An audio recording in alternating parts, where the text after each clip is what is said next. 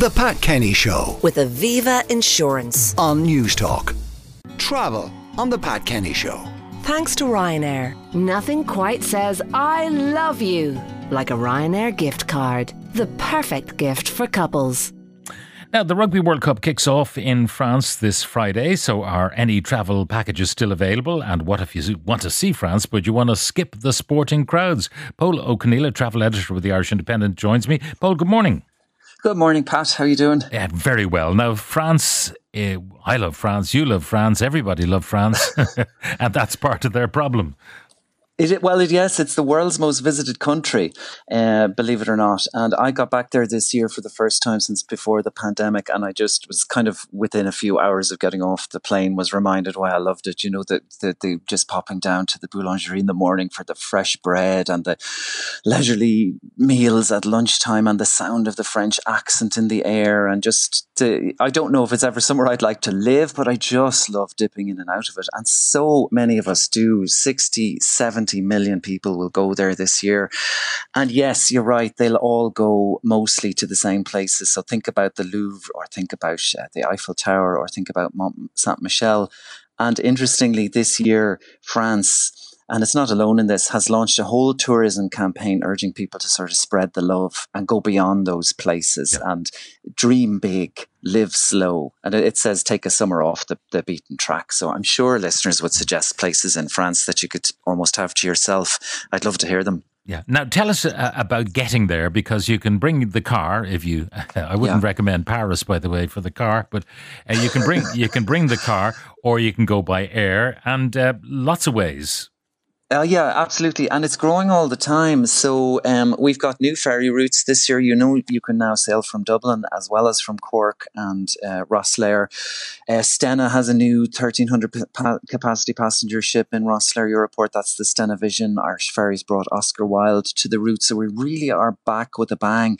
And Aer Lingus has been bumping up its air capacity as well, as has Ryanair. They've got a new flight from Cork to Paris this year ahead of the Rugby World Cup. Another one coming to Lyon from December the 23rd. So that'll be more for people who are interested in skiing. The World Cup will be over by then. So definitely it's back with a bang, and we've got more routes than ever to get there. Now, the ferry crossings, as you know, they're not short. You're usually dealing with a night on board and all that, but people do love the ability to bring back crate loads of wine in the back of the car, of course, and not have to worry about the baggage allowances on the flights. And your holiday begins as soon as you get on the ferry. That's when the holiday begins. Now, what about the Rugby World Cup? Are there any packages left available, and do they have tickets, or will they just get you there and put you up, but you have to forage for your own ticket? Yeah, so you can do a bit of all of the above, and I think this will come back down to how much hassle are you prepared to go through, or how connected are you with sporting trips. For the likes of myself, who would be kind of getting a bit of last minute enthusiasm but wouldn't necessarily know who to go to for a ticket or not, there are several tour operators and travel agents in Ireland that will specialise in sport. Now, they'll include the likes of Cassidy Travel, Stein Travel, Calestra Travel, Rugby Travel Ireland. And looking at a couple of examples, it won't shock you to hear that South Africa, Ireland and Scotland, Ireland are the games with the most pressure on demand. And in fact, South Africa is quite heavily sold out. But I do see a price from Club Travel for 2 nights with flights, with match tickets and with hotel stay from $1,799 per person. So it's a lot of money to invest in a match. But at the other end, the cheapest I can see bundling flights, hotels, match tickets. Now, when I say match tickets, they start at what's called a category 4, which means you sit behind the goalposts, but you can upgrade. And the cheapest we're looking at is about $995 per person sharing for a trip to Nantes to see Ireland versus Tonga. So that's not this weekend. This weekend we kick off against Romania, and then the following weekend is Tonga. So that's what you're looking for if you go on a package. You can make your own way, and fans will have been, calling in favours from friends and looking at Airbnbs and looking at routes to get there by train or by ferry months ago. But there are still flights available. I looked at Ryanair's routes to Nantes. If you go earlier in the week, they're €25 one way, Pat. And then if you leave on the Friday before the match, it's €316 one way.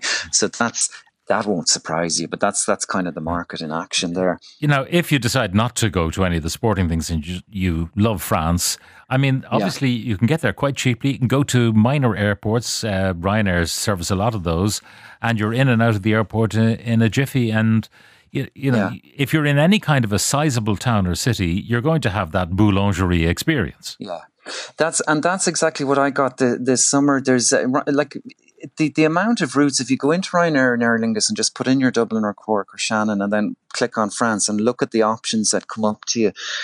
Rodez is a good example down. Toulouse, where Aer Lingus flies to. And I went this summer, it was one of our summer holidays, to the lot department in Occitanie. I hope I'm pronouncing that right. But basically, while I thought this one worth a mention, because if you like Mont Saint-Michel, but you don't want the 3 million visitors that go there every year, there are some amazing hilltop villages in this area.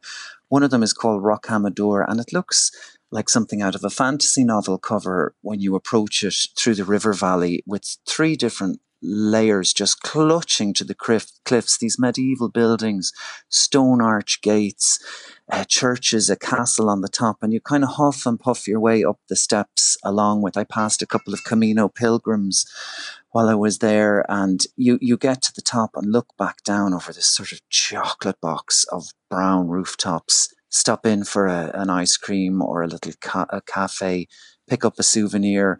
It's just a beautiful experience.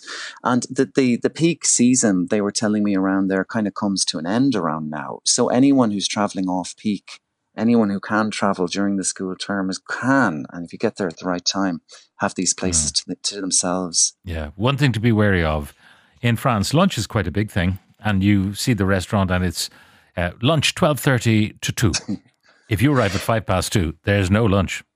This is hilarious, because you go a couple of hours down the road and cross the border into Spain, and it's like a completely different time zone. And you're right, everybody's out to dinner at 7, and dinner ends quite a bit earlier. It's remarkable, and they don't it's not a lackadaisical, like you say, fixed time. They really appreciate their off time in France, and it takes a while to get around it. You know, if you start appearing at the boulangerie looking for your loaf of bread at 9:30, don't be surprised to find just the really hard ones left. You need to kind of set your clock. I was getting down there for 8 a.m. to get it, but once you get into the routine of it, it's just bliss. Well, it's always so attractive, so seductive, France. Pól Ó Conghaile, travel editor of the Irish Independent, thank you very much for joining us. The Pat Kenny Show with Aviva Insurance on News Talk.